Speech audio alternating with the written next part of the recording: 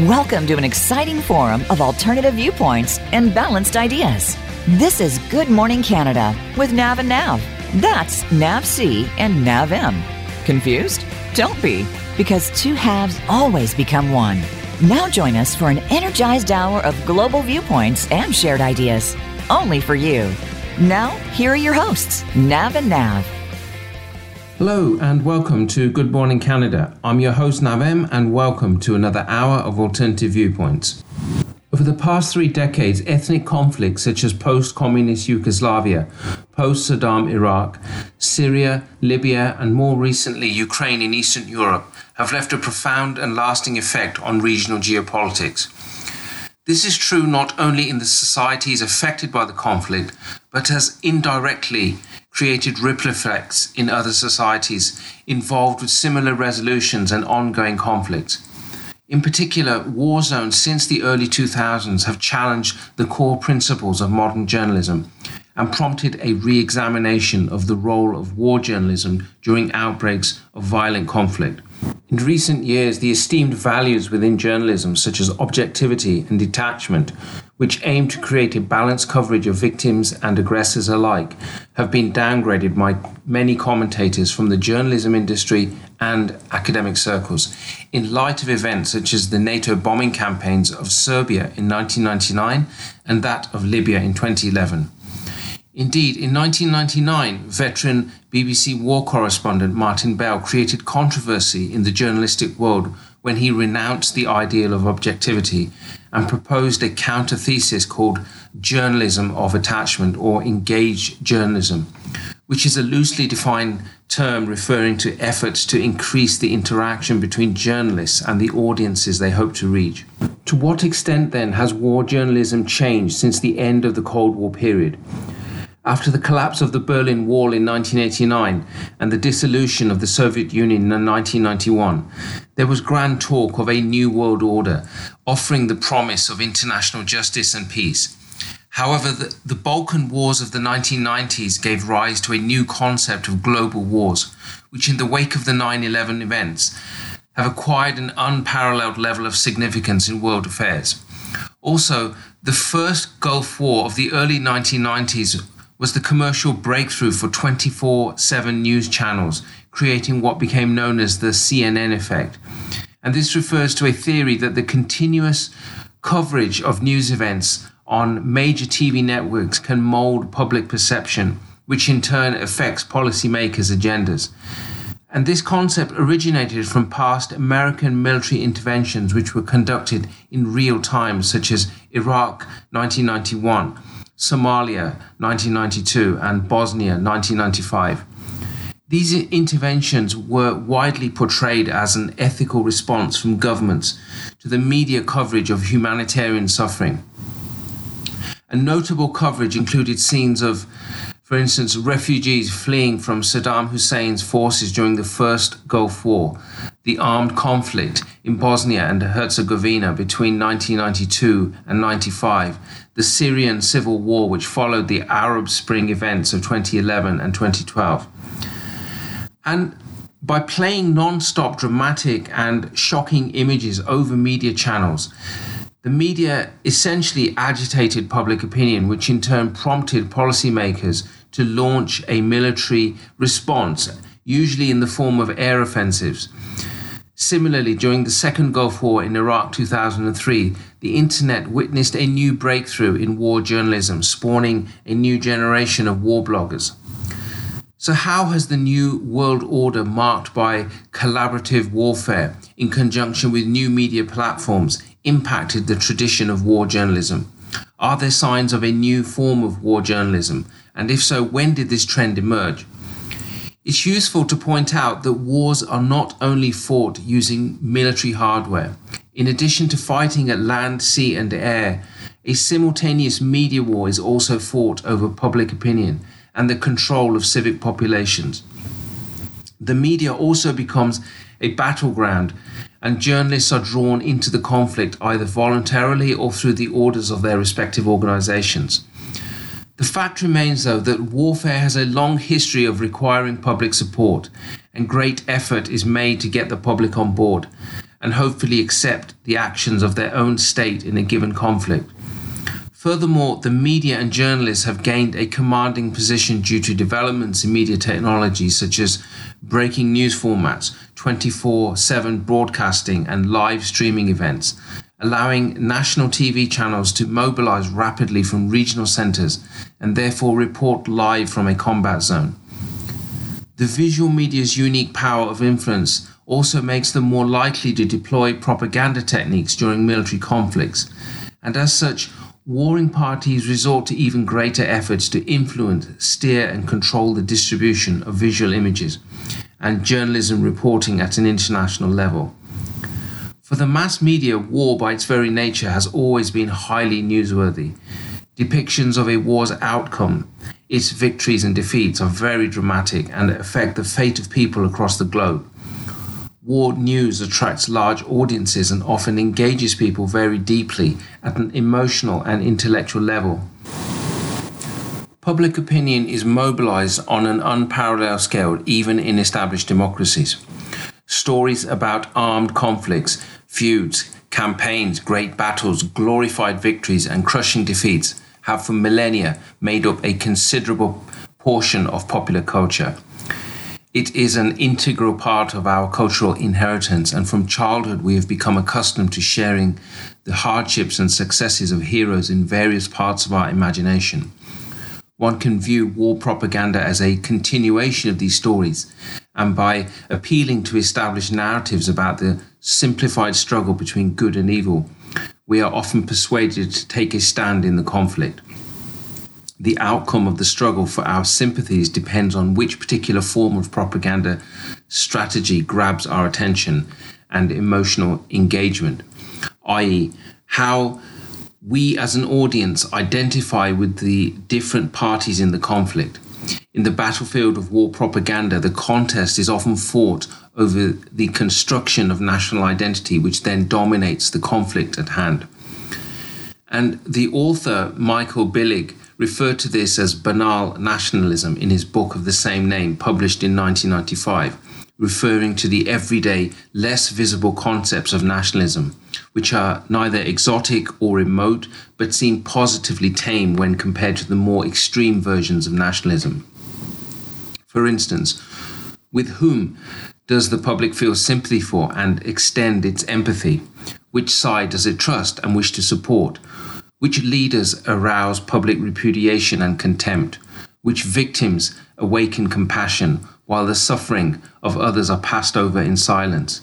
And also what we, the collective community represented by war journalists, stand for in the war. Who exactly is we, and how is this version of we positioned within the conflict?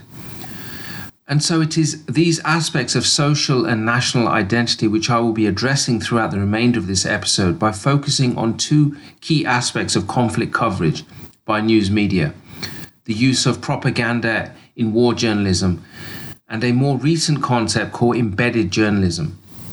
Embedded journalism refers to news reporters being attached to military units involved in armed conflicts, and first came to be used in the media coverage of the 2003 invasion of Iraq. So let's begin by asking, how does propaganda fit into the picture with war journalism? Since the early 20th century, war journalism has often engaged in a form of politics of national identity, with special emphasis being placed on propaganda techniques, which employ visual storytelling as a key element of news reporting. And these techniques have transcended the new millennium and have succeeded in completely dominating war journalism and other forms of journalism, but often with much more serious and controversial implications. Although the very existence of propaganda in liberal democratic states is frequently denied, it continues to play a central role in relation to war and conflict.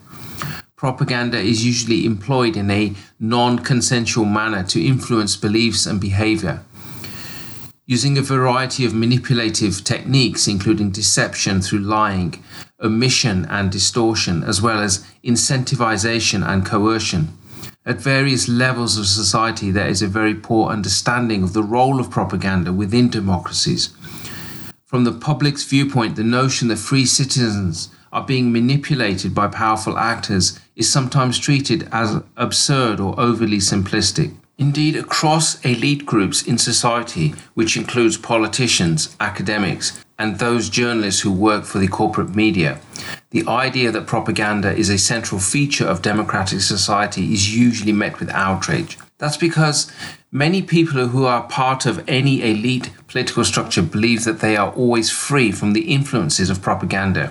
They are uniquely positioned to understand what is true and what is false in the world around them. Propaganda might be something that the extreme right or the extreme left partake in, or it might be a problem with respect to foreign interference, such as the claims regarding alleged Russian meddling in Western politics. But it is not a problem vis-à-vis mainstream media and political discourse. So let's start our analysis with a definition of propaganda. In the 2018 publication, The Oxford Handbook of Lying, under an article entitled Lying and Deception in Politics, Piers Robinson et al. Used the following definition of propaganda. It involves, quote, organized attempts to promote particular agendas through a complex array of communicative techniques which are principally manipulative in nature and involve various forms of deception as well as incentivization and coercion. But when applied to armed conflict, war propaganda is considered to be central to the operations of contemporary liberal democracies, and it is presented across various platforms including government, media, academia, think tanks, NGOs, and popular culture. And one good example of the effective use of propaganda techniques from recent history is the myth of clinical warfare, which emerged during the 1990 to 91 Gulf War following Iraq's occupation of Kuwait in August 1990. And together with the 2003 Iraq War, it represented the largest armed conflict following the end of the Cold War period.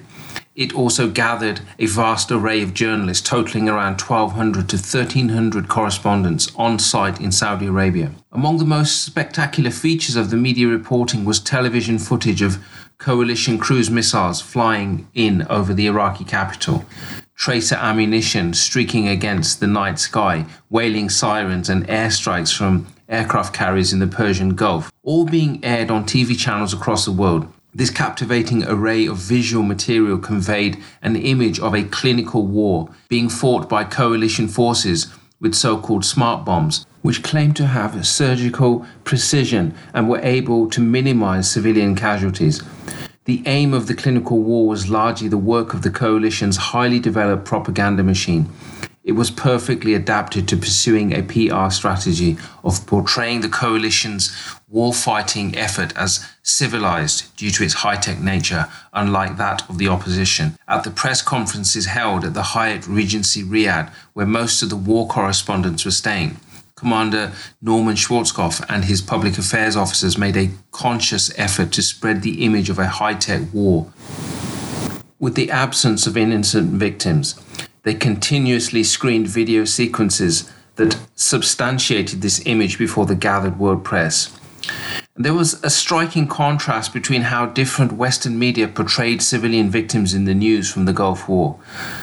The clinical war image hid the casualties on the Iraqi side, but when Iraq attacked Israel with Scud missiles, the media reports closely documented the horror and suffering in highly exposed articles and newscasts. Indeed, the number of deaths and injuries from Israeli losses were far less than those of Iraqi forces. Therefore, there was a clear attempt to disguise the suffering in the first case, while in the second case, the victim's agony was depicted close up, making it almost impossible for the audience to distance itself emotionally. During the first Gulf War, however, the media did not succeed in depicting the true face of war because the ideas conveyed by the clinical war were predominantly misleading. Indeed, the USA, the leading superpower in the then coalition, has consistently refused to provide any figures at all on the number of Iraqis killed or wounded during the overall military operation. Available estimates diverge greatly, but it's not unreasonable to assume that the civilian victims on the Iraqi side numbered in the tens of thousands during the period of the conflict itself. If one also includes victims of the destruction of infrastructure and economic sanctions, the number of dead civilians amounts to between 111,000 and 500,000, according to a report entitled The Human Costs of the Gulf War, published in 2005 by medical organization International Physicians for the Prevention of Nuclear War. Overall, the media, either consciously or unconsciously, were completely deceived in their reporting of the First Gulf War. In reality, it never was a clinical war, but instead claimed large numbers of Iraqi civilian victims. These Iraqis were the so-called lesser victims of the conflict, with whom Western audiences never had the chance to identify. Their fate remained almost undocumented in the Western Hemisphere, and public opinion was never mobilized for their cause. Such patterns of deception, as evidenced by the clinical war myth, are well-known tactics employed by the media, and were first proposed by Edward Herman and Noam Chomsky in their propaganda model, taken from their 1988 book, Manufacturing Consent, The Political Economy of Mass Media. The propaganda model is probably the most widely known critical theory of the media and is a useful next step in my discussion to understand the complexities involved in war journalism. In the propaganda model, Herman and Chomsky regard mainstream American media as consisting of a single propaganda system in which, quote, money and power are able to filter out the news which is fit to print, marginalize dissent, and allow the government and dominant private interest to get their messages across to the public, end quote. And in their extensive studies of American media, human rights treatment, and US foreign policy during the period of the Cold War, the authors found numerous examples of politically motivated double standards. Often, human rights abuses committed by pro-US regimes were ignored, minimized, or excused, while those perpetrated by pro-Russian or other enemy states were more likely to receive extensive and strongly negative treatment. The US press treated repressive US client states in Latin America and elsewhere as if they were autonomous allies of the US, whereas the responsibility for human rights violations in pro-Russian regimes such as Eastern Europe and elsewhere were laid squarely at the feet of the Soviet Union. People abused in enemy states were defined implicitly as worthy victims, their suffering treated in detail and sympathetically, while those in US client states were portrayed as unworthy victims. The worthy victims of war are those whose sufferings journalists take great pains to portray, with personal portraits and individual life stories, close-ups of grieving relatives, wounded victims with faces twisted in agony, and massacred corpses making up the repertoire of war correspondents when they choose to portray what has been called the true face of war. And in this way, the audience becomes psychologically and emotionally involved in the suffering of the civilian victims. Also, the term terrorism was invariably applied to the retail terror of left-wing insurgent groups and not to the wholesale official or clandestine violence of state-run organizations, except if they were hostile to the US. Furthermore, staged coercive elections held in militarized US client states in Latin America were portrayed as legitimate expressions of the popular will, whereas an election held under conditions of greater real freedom by Nicaragua's left-wing regime in 1984. This was framed as deficient and illegitimate. While Herman and Chomsky do not specifically use the term, their findings are nonetheless consistent with the characteristics of war journalism, in particular the double standards depicted by the political elites that portray, quote, our side as moral and righteous and, quote, them as evil and aggressive. Despite the collapse of the Soviet bloc in 1991, marking the official end of the Cold War, Herman and Chomsky also found similar media subservience to a war-based elite perspective in the wake of the 9/11 events and the Bush administration's war on terror. Indeed, the propaganda model is highly suited to this role of problem-solving and organizing complex data for extended periods during the Cold War period. And that's because it is an actual theory with a set of propositions about the media's governing logics, and The model is designed to explain the nature of media coverage of important political topics. In its original version, Herman and Chomsky identified 5 institutional filters that tie the media to elite interests, and they are as follows. Firstly, the corporate arm of media, including the wealth, size, and concentrated nature of media ownership. Second, media dependence on corporate advertising revenue. Third, media reliance on information from government, business, and associated expert sources. Fourthly, right-wing flack in the form of sustained criticism and pressure from conservative media monitoring and policy institutes. And fifth, the ideological environment of anti-communism as a national religion. However, in the post-Cold War era, Herman has supplemented anti-communism with adherence to free market principles as an ideological filter. And in a later modification of the propaganda model, Herman dispenses with the ideological filter altogether by dividing the information/source filter into 2 components.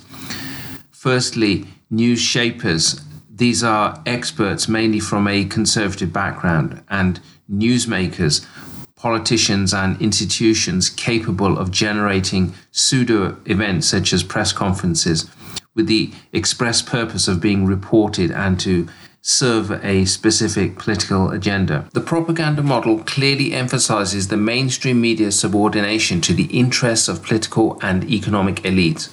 However, the common thread throughout many of the persuasive communication techniques employed is that they involve a non-consensual process of persuasion.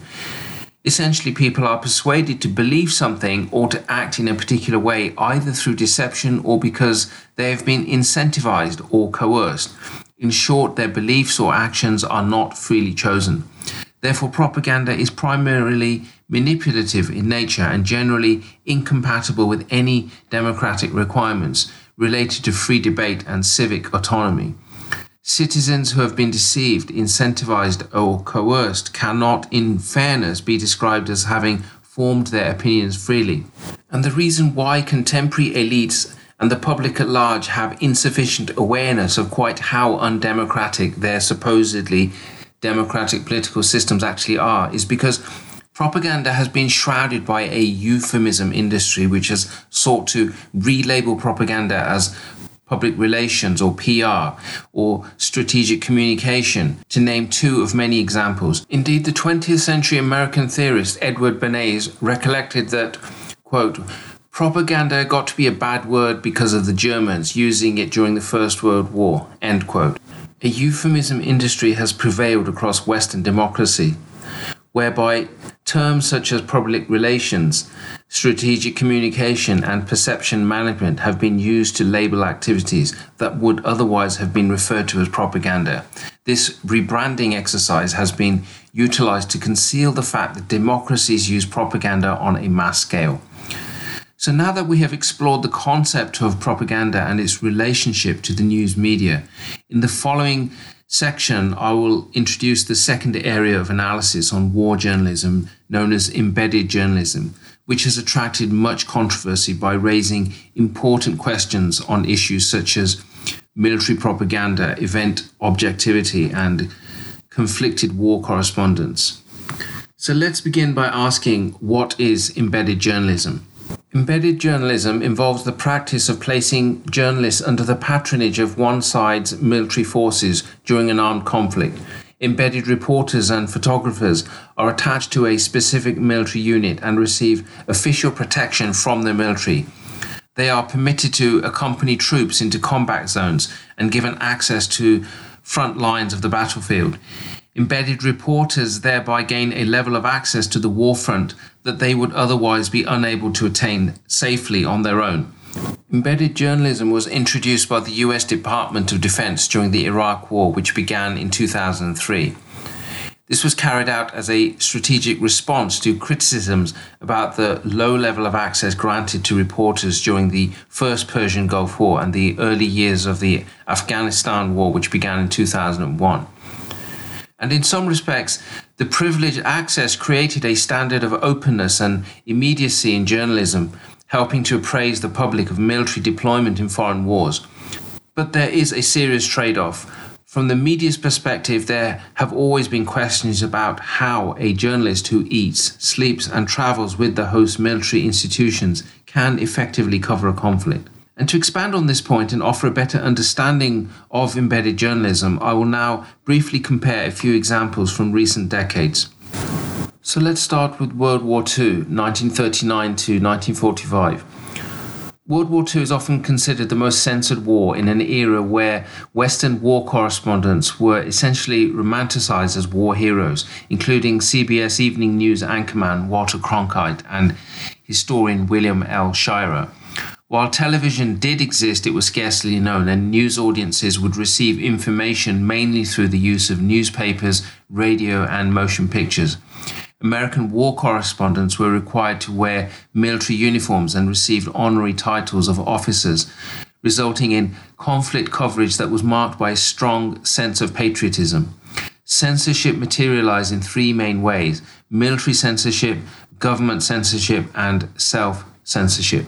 Correspondents signed agreements that required them to submit all their material through military channels before it went to the federal government Office of Censorship. And self-censorship was introduced where a journalist purposely omitted information from their reporting, such as sensitive military information, or in circumstances where censored information was withheld to improve civilian morale. Journalists embedded with the Allied units would simply inform the Allied forces where they wanted to go, and the unit would make arrangements. Correspondents were rarely restricted from military operations and had access to jeeps with government-issued drivers to bring them to the front lines. And the next example of embedded journalism is the Vietnam War, 1955 to 1975. The Vietnam War was the first televised war bringing the military conflict inside the homes of American families. The military's ad hoc approach to journalistic access of the battlefront marked a turning point in conflict coverage by news agencies. The American government, alongside the US military, provided flexible means for reporters, giving them unprecedented access to both information and the front lines. Because they failed to anticipate the public backlash that ensued, the Pentagon was blindsided in their assumption that coverage of the Vietnam War would lead to the same patriotic fervor generated during World War II. And losing public support for the war created a domino effect which reinforced and compounded the overall loss experienced during the Vietnam War. However, former presidents Lyndon Johnson and Richard Nixon deployed the revisionist term, the lost victory, arguing that it was the Vietnam syndrome, not military failure, that led to the loss of the war. In addition, it was the news media which undermined public support for the war, leaving Americans with little hope and will to continue in the war effort.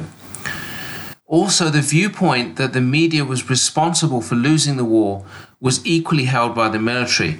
The accounts and images published were brutal, showing pictures of starving children, villages ablaze, images of napalm, mass murder, and stories of military atrocities. The gruesome reports from the front line contradicted the Pentagon's narrative, eventually leading to a strong anti-war sentiment. And interestingly, the majority of the on-the-scene reporting from Vietnam was largely factual because correspondents reported with honesty the events that they had seen firsthand. Much of what they saw was truly horrific, reflecting the true nature of war. And it was this horror, not the reporting, that eventually influenced the American public. The Vietnam War was perhaps one of the least censored wars, or at least the closest to journalistic ideals of independence that had ever been reached before. However, it marked a critical turning point in the deterioration of civil-military relations. And this low ebb was uppermost in the minds of US policymakers when deciding upon a new course of action in how the media should be handled. The next example of embedded journalism is the Iraq War, 2003 to 2011. The war in Iraq represented a marked change in conflict coverage and also a new era of war journalism. It was the first war broadcast on live television, and the new campaign, which was given the name of Operation Iraqi Freedom, created the first large-scale embedding program, which offered the media the greatest access they had experienced in any war since Vietnam. Post 9/11, the news media held enormous sway over the American public, with television news channels enjoying a new level of respectability. And the magnitude of the combat operation was accompanied by a huge amount of international interest and accordingly required a comprehensive media management approach. The first official embedding program gave journalists access to service members and operational combat missions. Under the American policy, embedded reporters would sign a formal policy agreement with their hosting institution, outlining that all interviews would be on the record and included a list of releasable and non-releasable information. As the theatre of war turned more violent, though, it was safer for news outlets to make use of the embedded program. At the beginning of 2003, there were roughly 700 embedded journalists. However, by 2008, there were only around 9 embedded reporters, and this was largely explained by waning public support, specifically regarding the absence of weapons of mass destruction, or WMD, in Iraq, and also that Saddam Hussein was found not to be directly linked to the 9/11 attacks. And much of the reporting on information about Iraq's WMDs were later found to be wildly inaccurate and in some cases even erroneous. So having looked at several examples of embedded journalism, this now leads us to ask, how was the embedding system received by the parties involved? Well, from a military perspective, the American embedded system was a huge success. Journalists were kept under supervision and in close communication with military personnel, and their coverage centered on troop movements and combat from an American perspective.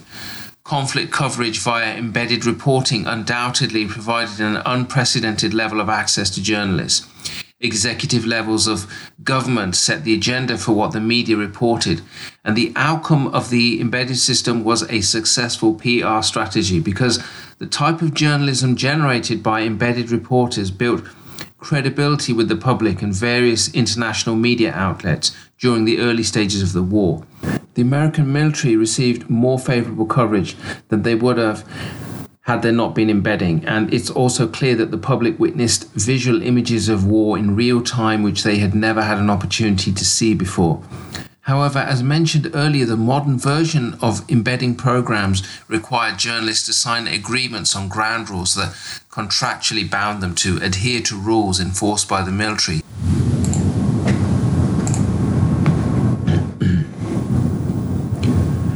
Equally though, formal embedding programs were a big win for the news media when compared to previous conflict coverage.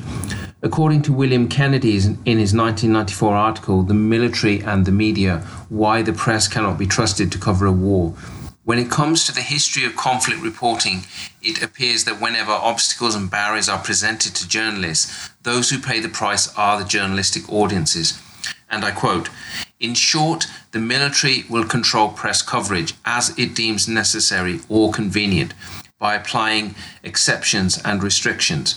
And the press will make no serious effort to overcome that by changing its ways. The loser on all accounts is the public," end quote.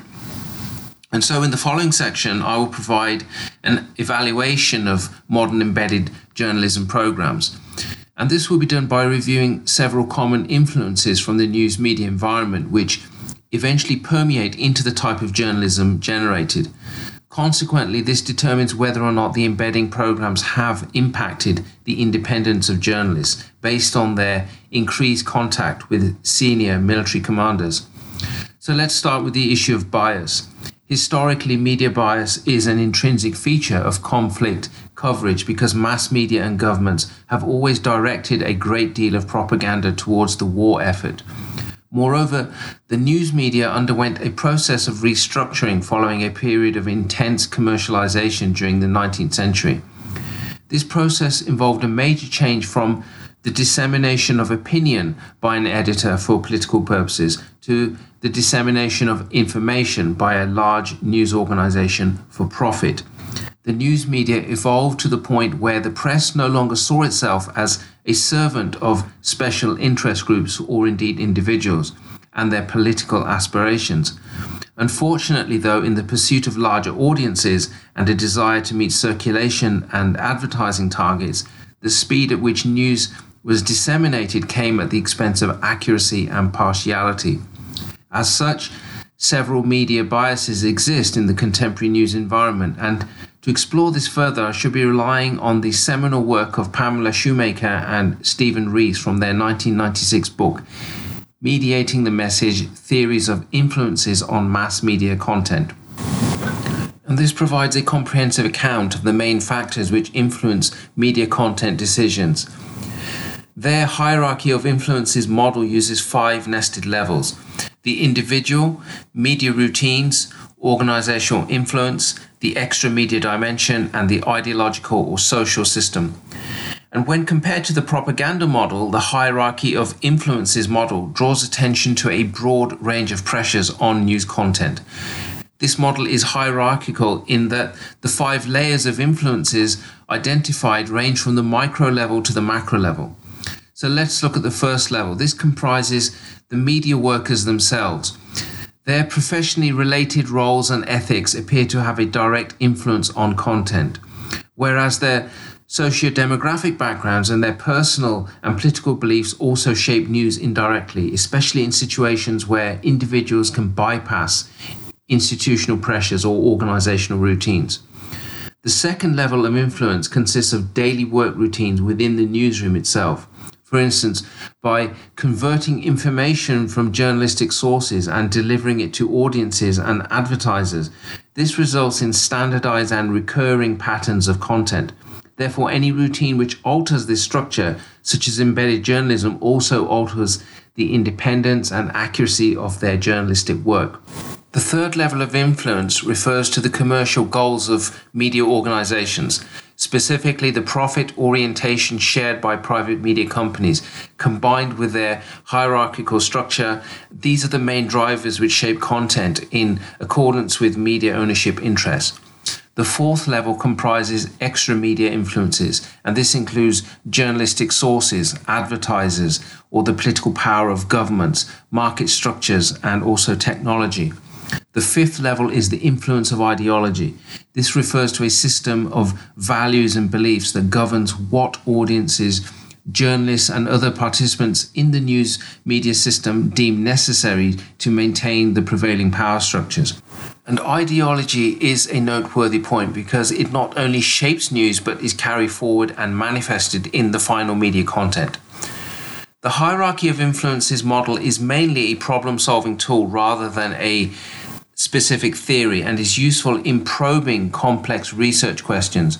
But when we examine the model more closely at the micro level, the concepts employed help to reinforce the inherent biases present in war journalism. To explain this, let's look at 6 examples of how journalistic influence impacts news production. Example 1. The personal values and beliefs of journalists, such as social liberalism or respect for human rights, may lend themselves towards a distrust of military power or sympathy for moderate dissenters, and even a tendency to vote for liberal politicians or parties. Example 2. Certain aspects of their social background may lead in the same direction. For instance, journalists tend to be more secular with an urban outlook and are more educated compared to the national population. Example 3. Journalists are themselves citizens of particular states and members of national cultures, and they too are not immune to the biases of nationalism in covering international conflict. Example 4. Journalistic standards favour the ethos of objectivity, albeit more strongly in certain countries and news organisations than others, but this ethos correlates all too readily with key characteristics of war journalism. Example 5. The convention of covering both sides of a conflict situation also creates opening for anti-war sentiment, and historically, as in the case of the Vietnam War, when a war policy creates dissension among elites, this clearly affects the course of journalistic production. Example 6. By the same token, the same convention of covering two sides of a conflict situation reduces its complexity and excludes a diverse range of viewpoints and stakeholders. Indeed, the two sides of the argument approach is a prime example where media organizational routines and structures lend themselves all too easily to the allure of war journalism. And as I will elaborate upon shortly, news producers employ a host of factors when selecting and framing the news. This is achieved using professional news values which link news judgment to audience viewpoints and considerations.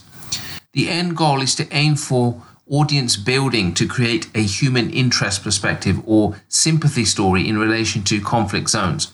And according to a journal article entitled What is News by authors Tony Harkup and Deirdre O'Neill in 2001, there are 10 such criteria which guide these news values. They are the influential power elites, celebrity, entertainment value, surprise, good news, bad news, the magnitude of the story, relevance to the audience, follow-up, and the news organization's own agenda.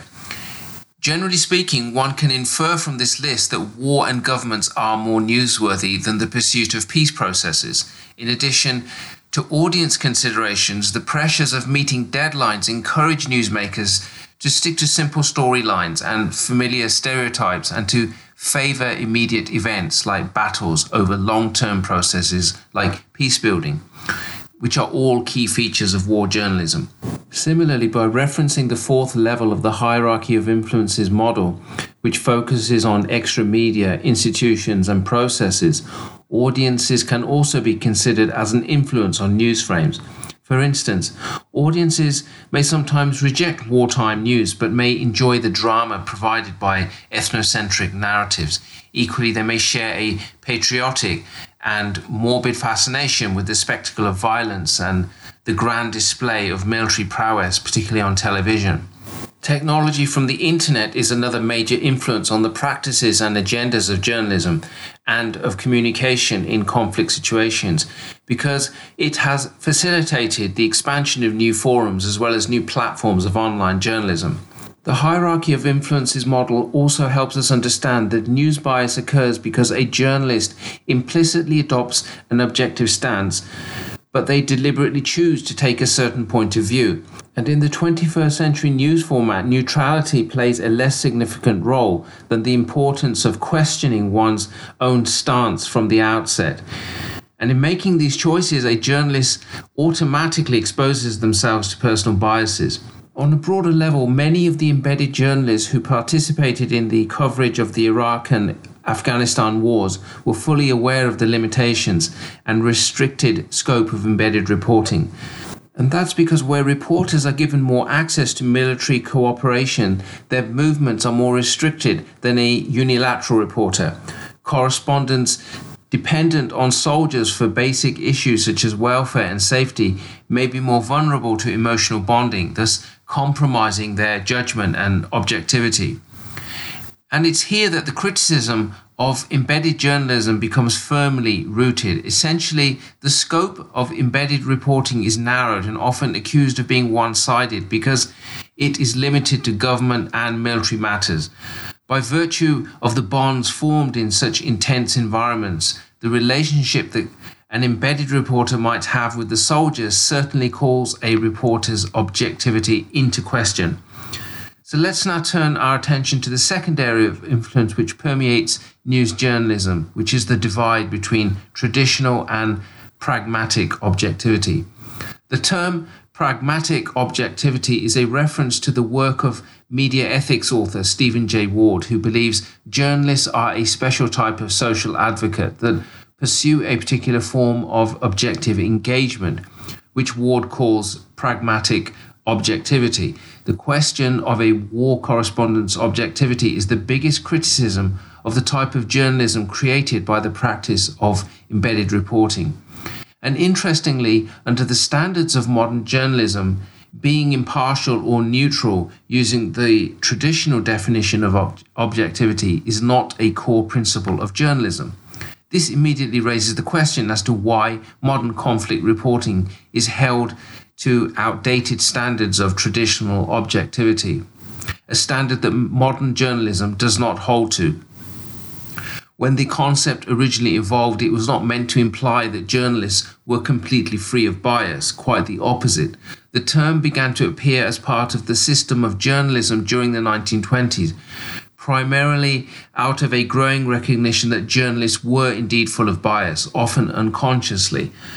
Objectivity called for journalists to develop a consistent method to test and verify information, precisely so that personal and cultural biases would not undermine the accuracy of their work.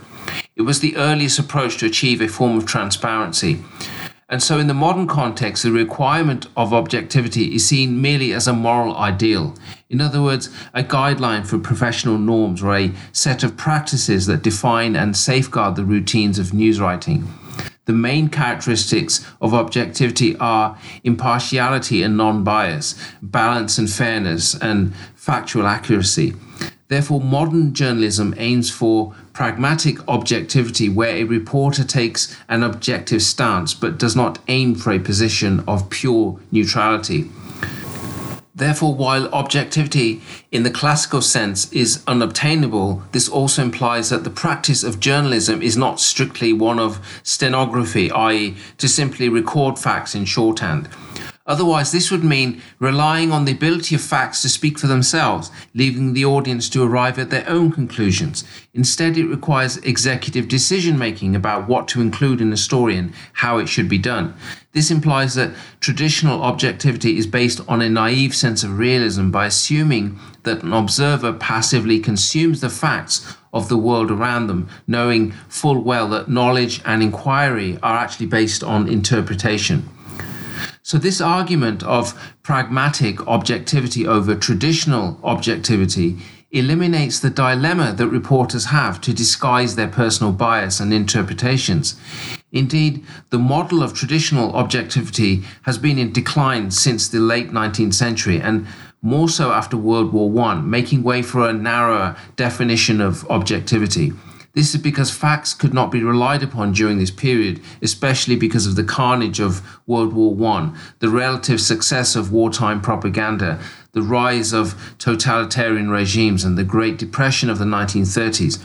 In addition, the upheavals of the 1960s popular culture and the credibility gap between the American government and its public, resulting from the Vietnam War and the Watergate scandal, paved the way for a more critical mode of journalism.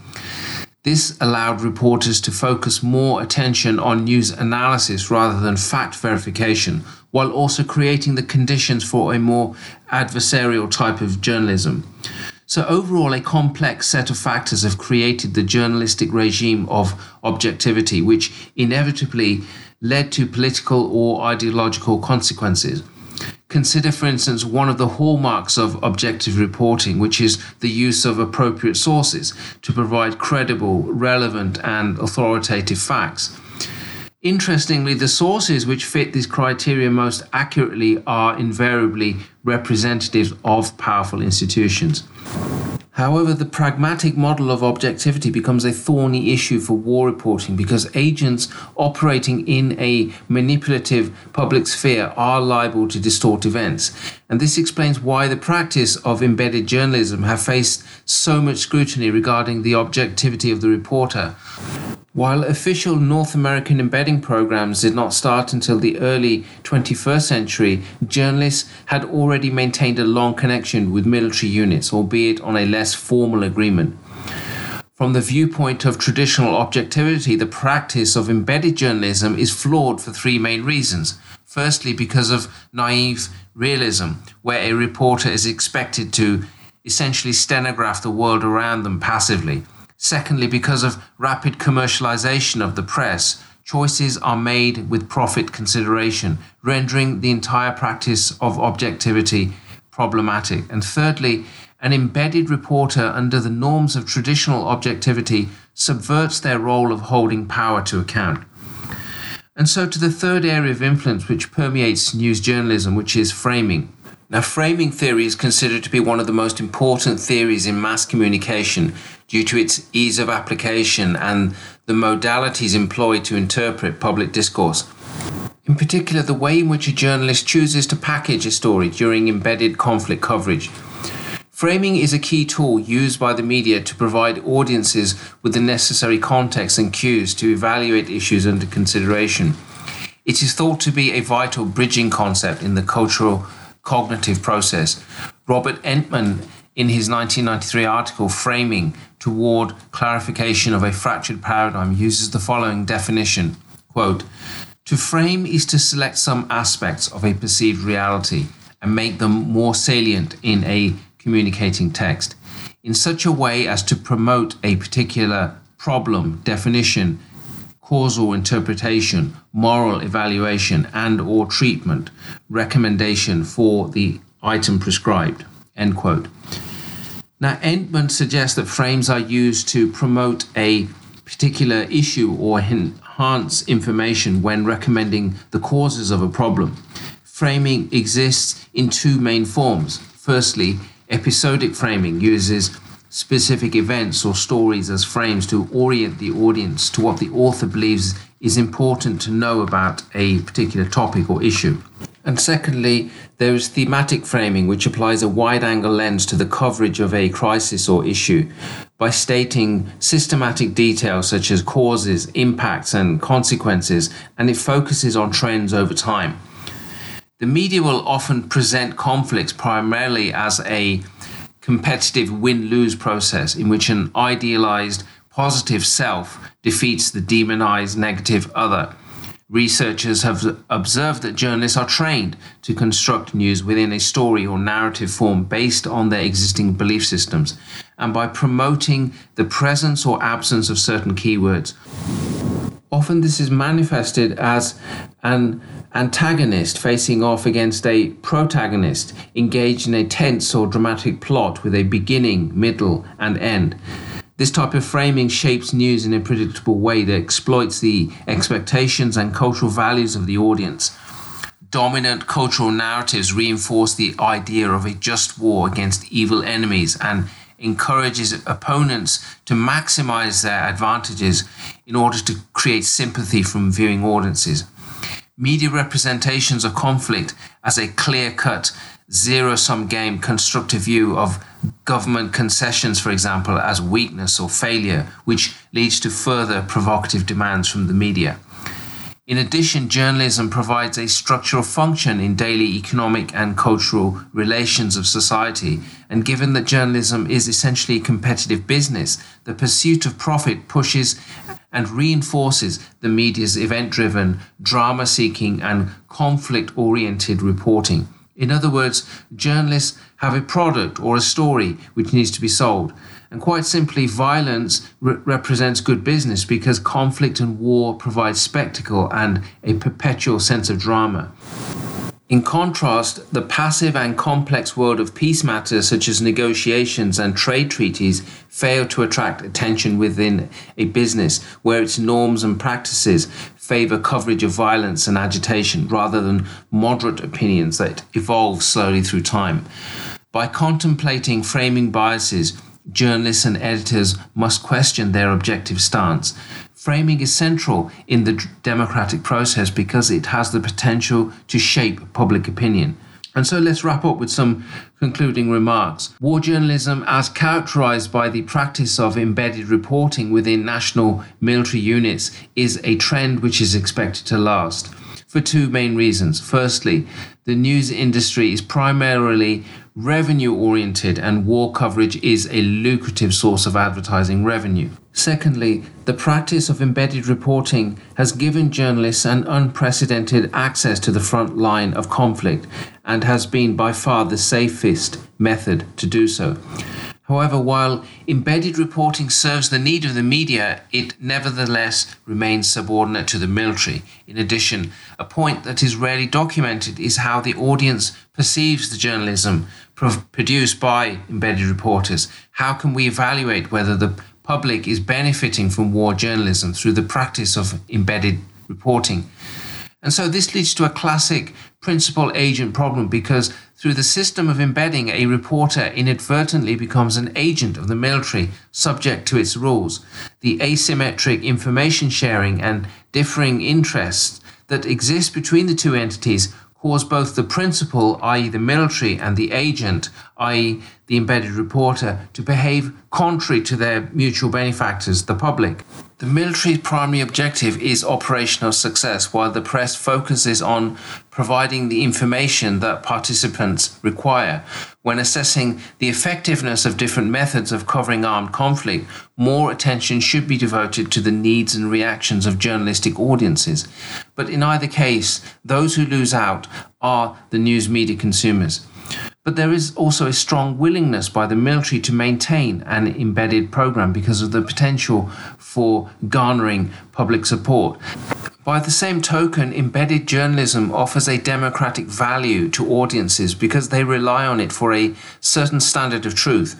Equally, though, as mentioned earlier, very few news consumers are aware that journalists covering a conflict are actually being fed, housed, transported, and kept safe by a military institution, the same one that they are expected to report on.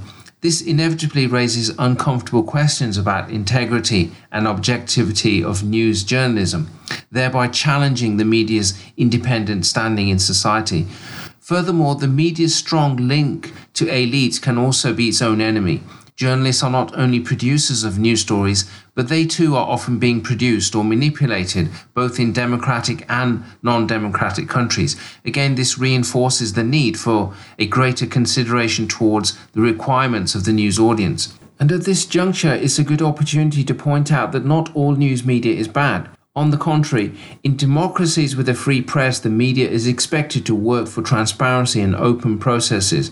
News editorials and commentaries provide insight into complex issues. They encourage and facilitate public debate, and historically were always designed to hold power to account. Furthermore, there is a dire need for high-quality investigative news organizations, now more than ever in a complex and interconnected world, to address the challenges of fake news and disinformation which have taken hold of various social media platforms that many individuals have come to rely on as their main source of information. Furthermore, in a controversial critique of television journalism written in 1998 entitled On Television, author Pierre Bourdieu was not specifically concerned with the issues of war, but with the impact of the journalistic industry on democracy. However, his analysis has clear implications for war journalism. For Bourdieu, TV journalism has developed a number of destructive characteristics. It favors entertainment over real information, confrontation over reasoned arguments. TV news has created a new category of journalist pseudo-intellectuals who promote cynicism and oversimplified viewpoints. Worse still, it stimulates xenophobic fears and the primal passions of nationalism. At their root, Bourdieu points to the subordination of journalism to market forces through the mechanism of audience ratings and the rabid competition for scoops and exclusives.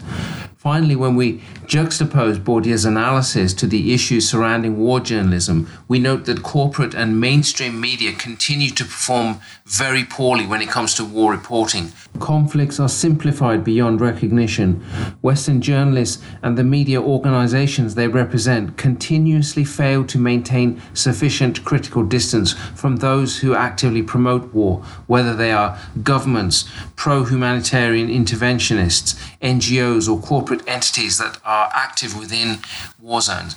And finally, given the long history of war operations instigated by Western governments and their allies during the post-9/11 years, which led to the killing and injuring of millions of people, the question which comes to mind focuses on a point of ethics. To what extent have various media organizations been complicit in these well-documented failings, and should they also be held to account for these crimes as embedded partners in the business of war reporting? In 1928, the British historian Arthur Ponsonby famously stated, "When war is declared, truth is the first casualty." Did this first casualty fall by the wayside to the cries of journalistic exuberance, or was it the revelry created by the dogs of war? And that's all we have time for in today's episode. Many thanks for listening to Good Morning Canada. I really appreciated your company today. And as always, I'll see you next time, Wednesdays at 9 a.m. Pacific, 12 noon Eastern. Thank you so much.